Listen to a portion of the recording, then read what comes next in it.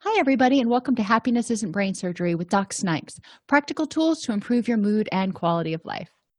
Today, we're going to be talking about emotional interventions to help you deal with depression.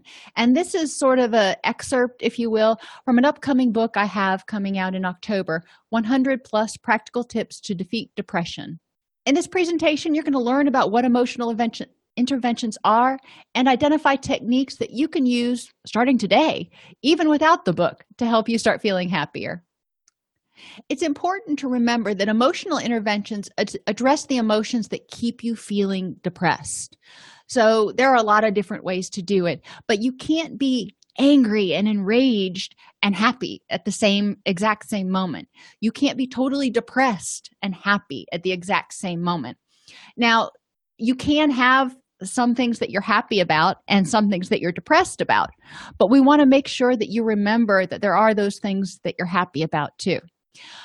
So emotional interventions help people accept unpleasant emotions and improve the next moment. It helps you say, you know what? I feel depressed. I feel angry.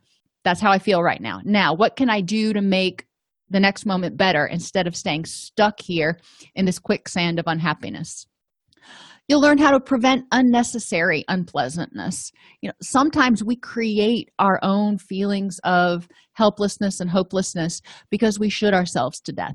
And I said should ourselves, not the other thing. And we're going to talk about those shoulds. And we're going to talk about how to add pleasant emotions. Because even if you eliminate all of those unpleasant emotions, you're not angry, you're not depressed, you're not anxious, you're not guilty, you're not any of those. That just means you're not a bunch of things. But what are you? That leaves you at a kind of a blah place. We want to add color now. We want to take away not take away all the negatives. We want to help you address some of the negatives so you can feel more happiness. So the first thing you need to do is identify your feelings and turn off autopilot. Too often when somebody says, hey, how you feeling today? You say, fine, or okay, or not bad, without even thinking about it. Partly because they probably really don't care how you feel anyway, but partly because we as a society have just been taught to not check in with ourselves. We are supposed to be fine, as they say.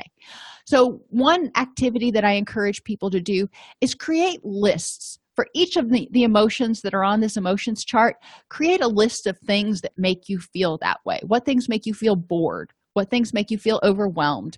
But also what things make you feel happy, mischievous, hysterical, ecstatic, all those happy things too. So you can identify things that you want to add into your life. If you don't like making lists, you can do collages. It's fun to have a collage because animals make me happy, for example. So I have a lot of different screensavers of animals and stuff that when I see them, they make me feel happy. But as we start identifying what makes us feel these certain ways, we start getting used to tuning in. And I also encourage you to not use what I call garbage words like fine, okay, happy, whatever. These terms that really don't communicate how you feel. What does fine mean? Does that mean, you're getting by? Does that mean that things are going great? Put some really awesome words into it. One of my friends from college used to have great feeling words. And when something would go well, she'd be like, oh my gosh, that is so fabulous. And she had all these really flowery words that she would use. And it just added so much. You got excited with her because she was using all these exciting words. If you're, doing this with your family, if you're helping your kids start to develop that emotional vocabulary, you can have them make collages. Make a collage of things that make them happy and make a collage of things that make them angry. Or you can put it on a beach ball or Jenga. If you write the emotions on a beach ball and you throw it to your child and down there it says lonely. Okay. If they look down and they see lonely, tell me about a time when you were lonely.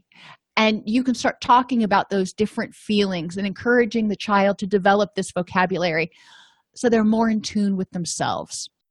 If you're playing Jenga, you can do the same thing. You write an emotion on each block. So when they pull out the block, they have to identify something that has made them feel that emotion in the past.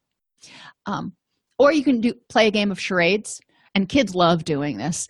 You ask them to act out, a particular emotion. So if they're on your team, you say, okay, you've got to act out sadness or something, and have the child try to act that out. And that helps the child figure out what types of physical things do I do if I am excited, or if I'm nervous, or if I'm bored. And that helps other people get better at reading one another as well. Now, anger and fear are our fight or flight reaction. They are natural emotions. They are not bad in and of themselves. They are your hello, stand up and take a look, there might be a problem emotions. That's great. It's a natural threat response. Thank your body for those emotions. Go, okay, I'm feeling anxious right now. All right, thank you for letting me know there might be a problem. Let me check it out. There are 6 basic threats: rejection, isolation, failure, loss of control, the unknown, and death. So brainstorm what types of things make you feel a fear of rejection, or make you feel rejected or isolated, or when you fail, what fears do you have? When you don't feel like you've got control, like when I drive into especially a big town. I don't like driving into big towns. I'm a country girl. So if I have to drive into Nashville, it stresses me out because I'm not in control of everything. I don't know exactly where I'm going, and that's freaks me out. So that's my fear of loss of control. So then I would look at, why is this fear provoking? What am I telling myself is going to happen if I drive into Nashville? People do it all the time and nothing bad happens. So I look at why it's fear provoking for me. And then I explore, how this being fearful about this is impacting my mood and, could contribute to depression.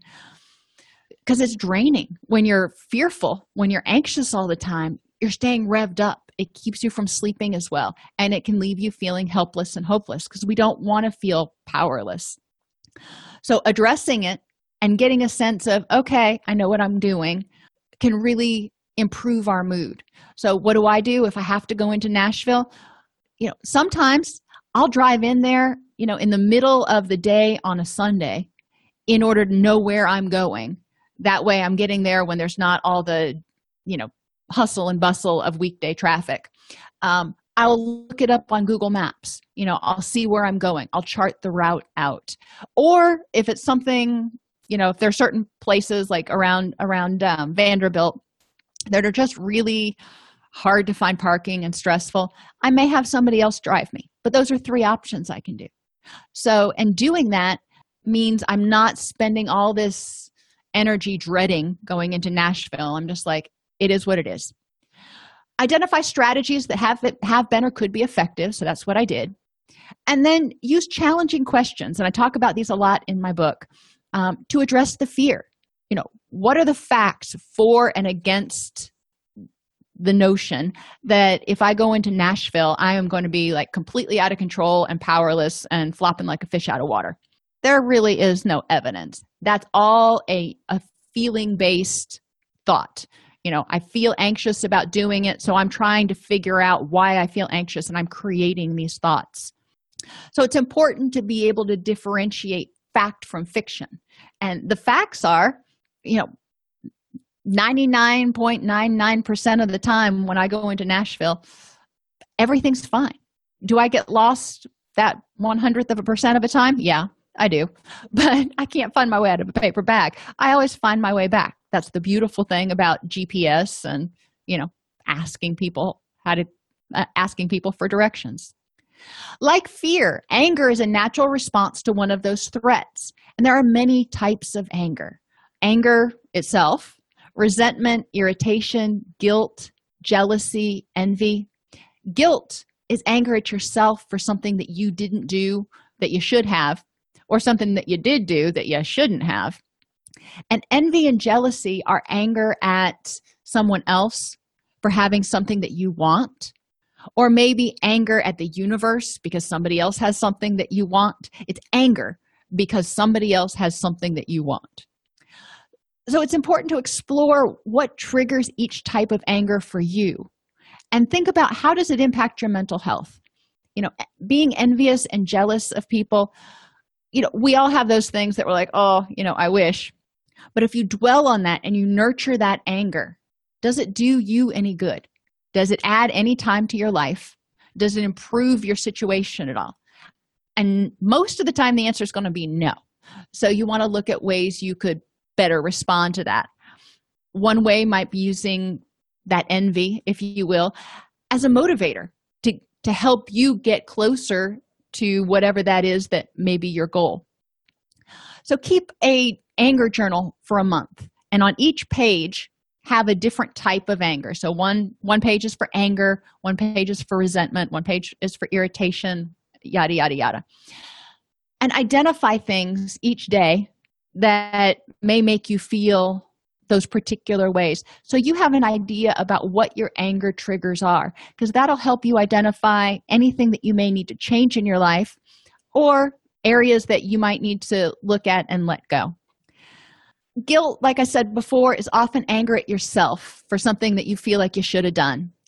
So explore its impact on your mood and your self-esteem. When you feel guilty for something and you keep hounding yourself about it, I feel guilty that I did this. Some people feel guilty for something they did 20 years ago. What good is that doing? What good does it do to hold on to that guilt? Some people feel like they deserve to continually be punished for it. What good does that do? If you continually punish a child for a mistake they made a week ago, is that really continuing to do a lot of good? So you want to look at the time. Should you feel guilty sometimes when you do something? Yeah, it's a natural emotion. You feel that guilty, and that's your body and your brain going, yeah, that was a mistake. Okay, now what do we do about it? How do we improve the next moment? How do you make up for it, fix it, let it go, whatever? One thing you can do to kind of experientially explore what guilt does to you is make a list of all your guilts. And after you make that list, count up how many guilts you have. And for each guilt, put a large rock or a brick in a bag, preferably a backpack. And then put that backpack on and wear it around with you for a couple of hours and see how exhausting it is to carry all that guilt with you all the time. Another thing that we feel guilty for a lot is not doing things that we think we should. And a lot of times these shoulds revolve around self-care, because our society tells us that we should put everyone else first. We should be doing more work. We should do this. And, sometimes we just need to rest, relax, and rejuvenate. So, for example, sometimes you may feel guilty for sleeping in on Saturday because you should be out mowing the lawn or something. All right, maybe that's something you could be doing, but should you? If you've worked hard all week, maybe you need to take care of yourself and sleep in. Everybody deserves a day of rest or two. If you feel guilty going to the gym when your inbox is full, okay, no. Does it do any good to feel guilty about it? No. What's the alternative? If you don't go to the gym, you might not be as happy. So in the Bill of Rights, you say, I have the right to take care of myself. My inbox is always going to be full, and I will be more effective if I clear my head. So this Bill of Rights that you're creating responds to every one of those shoulds that keeps you from taking care of yourself. And the third one I have on here, because it's true for a lot of people, is they feel like they should be answering their email and checking their phone after work hours. And we all need downtime. It's okay to not answer the phone. So if you feel guilty when you don't answer the phone, remind yourself that you have the right to choose with whom and when you share your energy. And it's important, as Stephen Covey says, to sharpen the saw. You need to be able to rest and be your best in order to be there for other people. If you get completely worn down and worn out, you ain't going to be any good to anybody. So you have the right to take care of yourself. Post this Bill of Rights somewhere where you can review it and stop shoulding yourself quite as much. Grief indicates you lost something important to you. And we lose a lot of things, not just tangible things like people and friends and property, but we can also lose things like self-esteem and our dreams. And, there's a ton of things that we can lose. And that's okay. But we've got to remember that depression and anger are part of this grief process. So if you're feeling depressed, if you're feeling hopeless and helpless, you've lost something, or you may have lost something that's important to you, and you can't get it back. So yeah, you certainly are going to feel hopeless and helpless for a minute because you can't fix it. You can't necessarily change that situation. So how do you move to accept it? And in the book, we talk about different ways that you can move towards acceptance, such as embracing the fact that it happened, but also looking at, what kind of lessons can you learn from it? What are the positives? For example, after my father died, I didn't want to lose him, but I still have his memories, and I still had the 25 some odd years that I had with him before he passed. And those are things that I can hang on to. I can't change the fact that he's gone. So I need to be grateful for what I did have. Living in the present moment is another key skill because we can't change the past. We can only learn from it and possibly fix something that we did wrong. And we can't predict the future because we just can't. So we need to live in the present moment and make the most of that. If we are using a bunch of energy worried, then we don't have that energy to appreciate the now. If we're using a bunch of energy with regret, we don't have the energy to appreciate the now. So let's appreciate and let's focus on what's going on right in front of us. When I went running this morning, it was so awesome. I went out and there was a baby bunny. There were 2 adult bunnies. There were probably a dozen deer that were out, and that was just in our neighborhood. And then when I was driving on my way to work, I was staying pretty focused and mindful today. And this little groundhog that is always in our neighbor's driveway was there. And he gave this big old stretch and he yawned. And I've never seen a groundhog yawn before, but it was the cutest thing I think I've ever seen, short of a bunny yawning. And that's living in the present moment. Could I have been stressed about what I had to do at work today? Certainly I could have. Wouldn't have done any good. Could I have been frustrated about something that happened at the house? Sure, I could have. But it wouldn't do any good to just nurture that frustration because being frustrated about it just drains my energy. I was able to focus on the present moment and experience this awe and wonder and just be like, oh my gosh, that was so awesome. And then I shared that with other people. And whether they found it as awesome as I did or they just laughed at me because I thought it was so awesome, it doesn't matter. It brought joy to their day for a moment. So remember to regularly ask yourself, what good does it do to hang on to resentment, guilt, jealousy, anxiety? We can't change those things. The only thing we can affect is the now. So instead of being as concerned about eliminating anger and anxiety, think about how can I improve the next moment? If I'm in the present moment and I'm feeling depressed, all right, that's okay.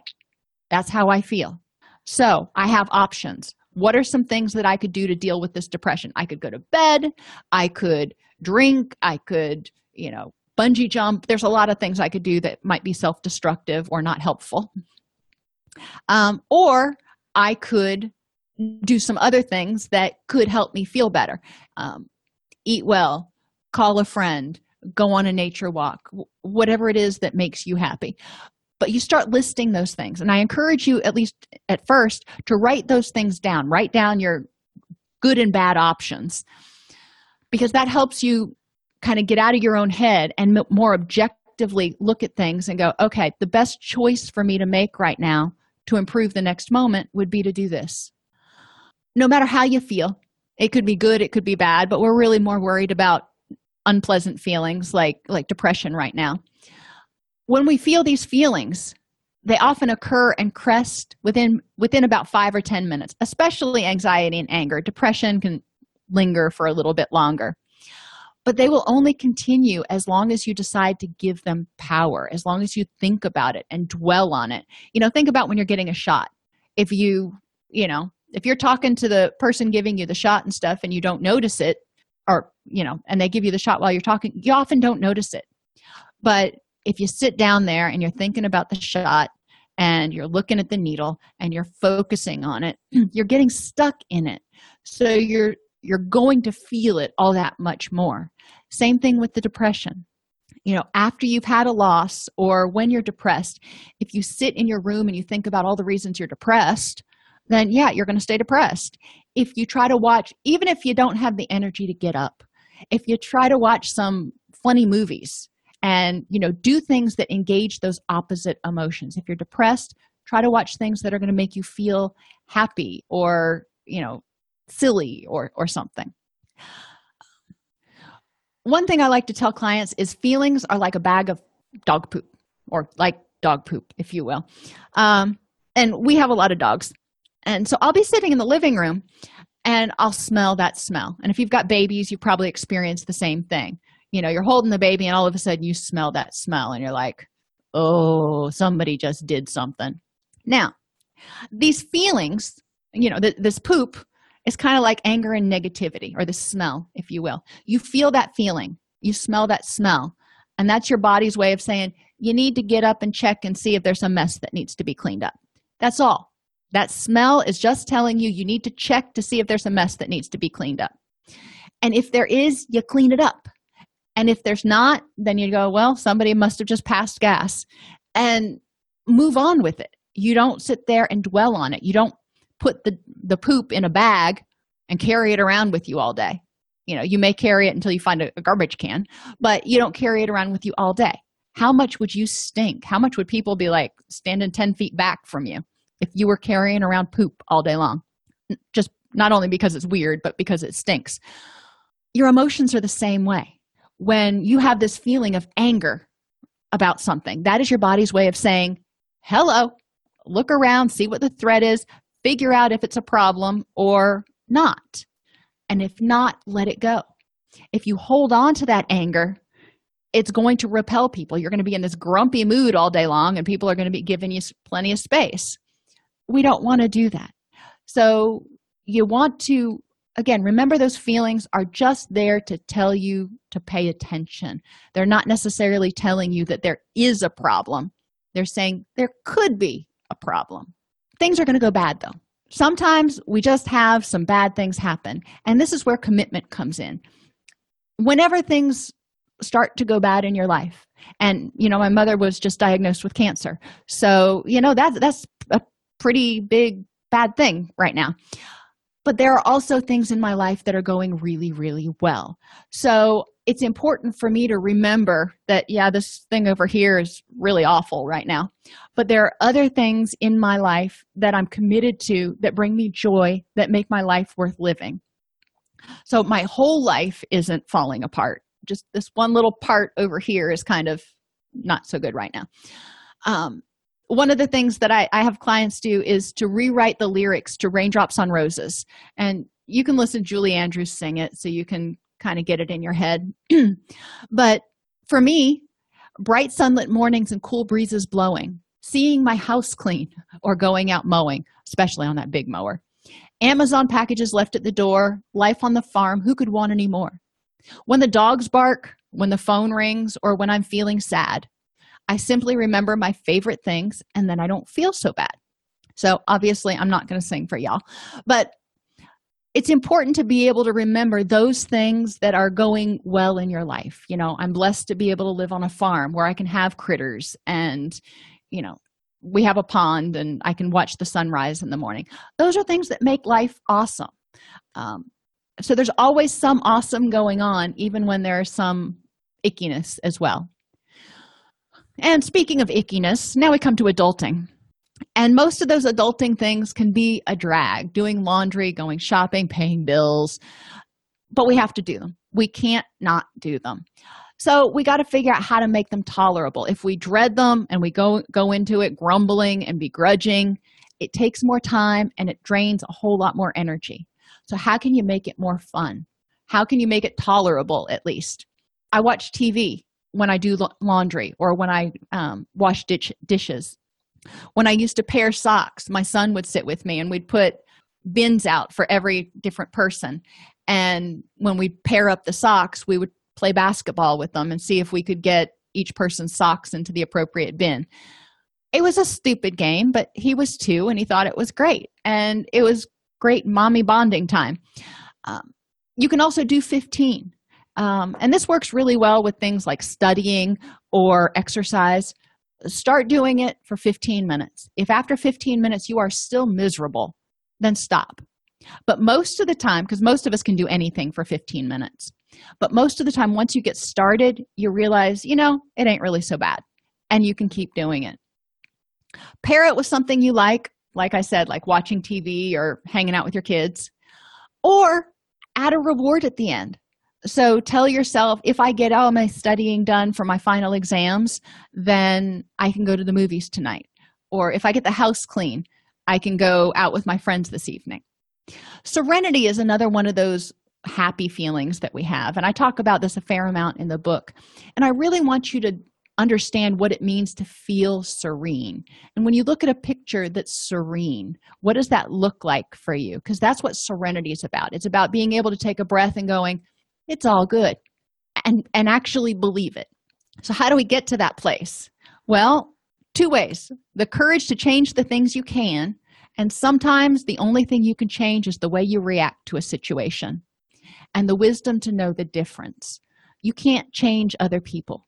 You can't change the weather. There are a lot of things that you just can't change, or it's unreasonable to change. There are certain laws I would like to change, but right now I can't do that, or I don't want to devote the amount of energy and resources it would take to change an entire law. So what can I do instead? And that's where serenity comes in. Looking at an issue, identifying those things you can change, and figuring out how to live with it and be okay with that. So review your current stressors and irritants. Identify which ones of them you have the power to change and what you can do to change them. If you hate your job, okay, what about that job do you have the power to change? Do you have the power to transfer? Do you have the power, is it possible to get another job if you really hate this one?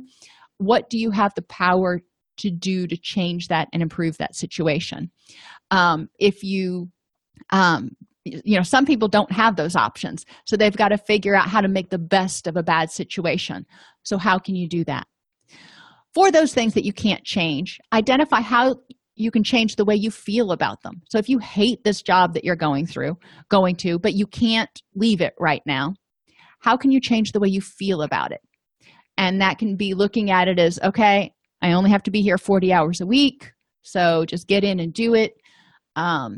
It's allowing me to earn money so I can pay my rent. It's serving a purpose for me right now. Trying to look at, why do I have to hold on to this and what makes it worthwhile.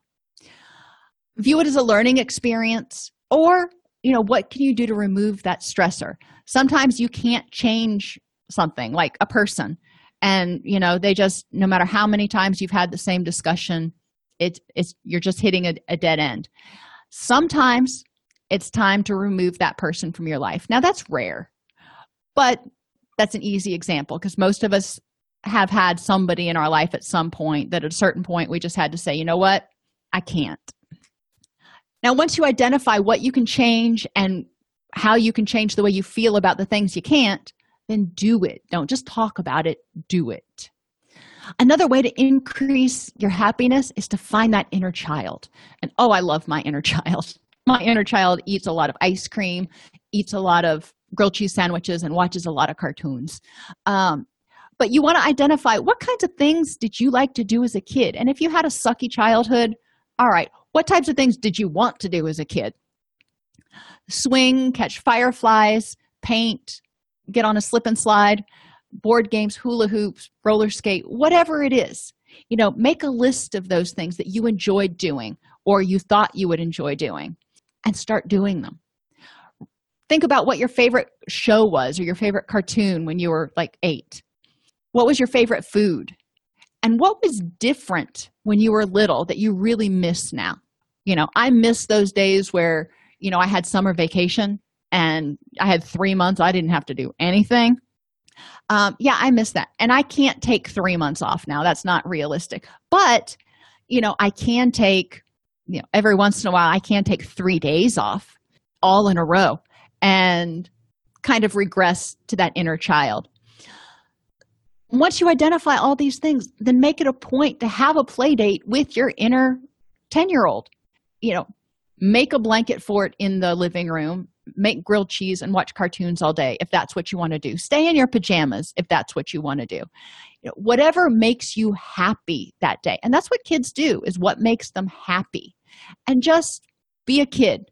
If you want to go swing on the swings, find a place you can do it. If you want to slip and slide, get down that old shower curtain liner and a garden hose and go to it. After you do that, whether it's a full day or 3 days, make sure you get at least one sleep cycle in there, and then reflect on whether it helped you feel rejuvenated to find that inner child and just be silly for an entire day. And if you have a hard time doing it by yourself, a lot of times you've got family friends or whatever that have kids that you can take out to the park, and when you're with kids, you can be goofy and people give you a little bit wider of a berth. Some of us just don't care. We'll walk down the hall singing Goober Peas. Laughter's important. When you find that inner child, you're probably going to laugh some, because kids laugh a lot. I love how kids laugh because they just don't care. That if they find it funny, they laugh. Laughter relaxes the whole body, and a good hearty laugh can relieve physical tension and stress for up to 45 minutes. Wow. Laughter boosts the immune system and decreases stress hormones, increases immune cells and infection-fighting antibodies, and improves your resistance to disease. So when you're feeling sick or you're going through chemo or whatever, it's even more important to laugh right now. And yeah, you may feel like crap. So you're gonna have to work at trying to find something that makes you laugh, but do it. It's worth the effort. Laughter triggers the release of endorphins, the body's natural feel-good chemicals, and endorphins promote an overall sense of well-being and can even temporarily relieve pain. So think about the last time you had a toothache or something and you started laughing. You found something funny. For that moment, you weren't thinking about the pain. You weren't feeling the pain as much. And probably for a little while afterwards, it didn't hurt quite as much because of those endorphins that were released. And laughter improves the function of the blood vessels and increases blood flow, which can help you protect against heart attack and other cardiovascular problems. Always a bonus. And so we've talked about trying to mitigate some of the unpleasant feelings. We've talked about adding some happy feelings, but sometimes you just need to distract yourself, because whatever it is can't be changed. And in order to not add fuel to that wave, you need to distract yourself. So figure out what it is that you like to do to distract yourself. I clean or I go work out. Those are my two favorite things. Well, that and yard work. My kids know that they can judge my mood by the strength of the power tool I'm using. If I'm using pruners, I'm all good. If I've got the chainsaw out, better give mama a minute. And it's just the way it is. And that's the way I distract myself, is getting focused on tidying something, focused on something I can control. And exercising is good too. I'll go out. I used to go out and play tennis and envision somebody's head as that ball coming towards the tennis racket and just whack the crap out of it. It was very cathartic, not very socially acceptable, but very cathartic. Screaming and crying can be cathartic too sometimes. But a lot of times when you're trying to distract yourself, you want to engage the opposite emotion. So if you're feeling oppressed, if you're feeling depressed, if you're feeling helpless, you want to find something that helps you feel powerful, like loud music or laughter. And you can also create your happy place and go there. But it takes a little forethought to create your happy place, because you want to use all of your senses. If your happy place is by a stream, that's great. But you need a little bit more than that. So if you're envisioning yourself by the stream, what do you hear? And identify 5 things you hear.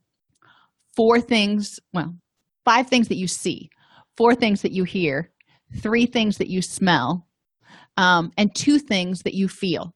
That's the easiest way to do it if you do 5, 4, 3, 2. But you can do 5 of everything if you want to. And when we talk about things that you feel, it can be, what's the temperature? Do you feel the breeze? Do you feel the sunlight? Are you sitting on, the hard ground. Sometimes when you sit down in the forest, the ground's a little damp, so your butt gets a little cold. What does it feel like in your particular happy place where you can truly relax? And what do you see? Not just the trees, but in my happy place, there's always chipmunks. I love chipmunks and bunny rabbits. It's kind of like Snow White's Wonderland or something, but whatever. But having all of those senses and lots of examples and making it a very detailed, happy place helps you really get your mind there so you can get out of the now and into your fantasy world for just a bit. And it gives you a break. It's your little mental vacation. When you're depressed, you often feel helpless and hopeless, and nothing makes you happy. And one of the things that you can do is start trying to add in happy things. Now, they're not going to make you as happy as they would if you were already happy or if you weren't depressed. That's true. But it's kind of like running a bath. If you're depressed, think of that as the hot water, and it's too hot to get in, and it's oppressively hot. So you add a little cold water, and that makes it more tolerable. By addressing unpleasant feelings, your happy chemicals can be more effective too. When you have cortisol coursing through your body, that means you don't have as much serotonin, which is one of your happy chemicals, available. That means you don't have as much GABA as available because your body wants you to stay on alert. So it doesn't want you to relax, and it doesn't want you to worry about happy right now. It wants you to worry about protection. So it's important to try to dispel some of those stress chemicals so the happy chemicals can flow in. Emotional interventions help you address the unpleasant feelings and add the pleasant. And by developing a better feelings vocabulary, it's easier to identify how you're feeling and then address it, because too often we don't even know how we feel. Mindfulness helps you stay in the present moment so you're in touch with your feelings and don't let them fester like a dirty wound, one that doesn't get cleaned out and gets infected, or like we talked about, that poop that's sitting in the middle of the living room. So if you're mindful and you notice that something's going on, you can check on it. You can check to see if the dog just farted or if there's something that needs to be cleaned up. Same thing with your emotions. When you feel angry or anxious, you can check it and say, is there something to be worried or stressed out about? Or is it nothing? Is it just something that happened? Like when somebody comes past the door, lately they've been having the audacity to exercise outside. And I'm being sarcastic because my dogs go bananas when somebody walks in front of our door on the road. And it stresses me out. And I'm just like, oh my gosh, what is that? Is somebody trying to break in? And no, but I have that initial startle response. And then I'm just like, no, it's 4:00 in the afternoon, probably somebody walking down the road. So it's important to identify your feelings, accept your feelings, and then check it out and choose the next best response to improve the next moment. If you like this podcast, subscribe on your favorite podcast player, join our Facebook group at DocSnipes.com/Facebook, or join our community and access additional resources at DocSnipes.com.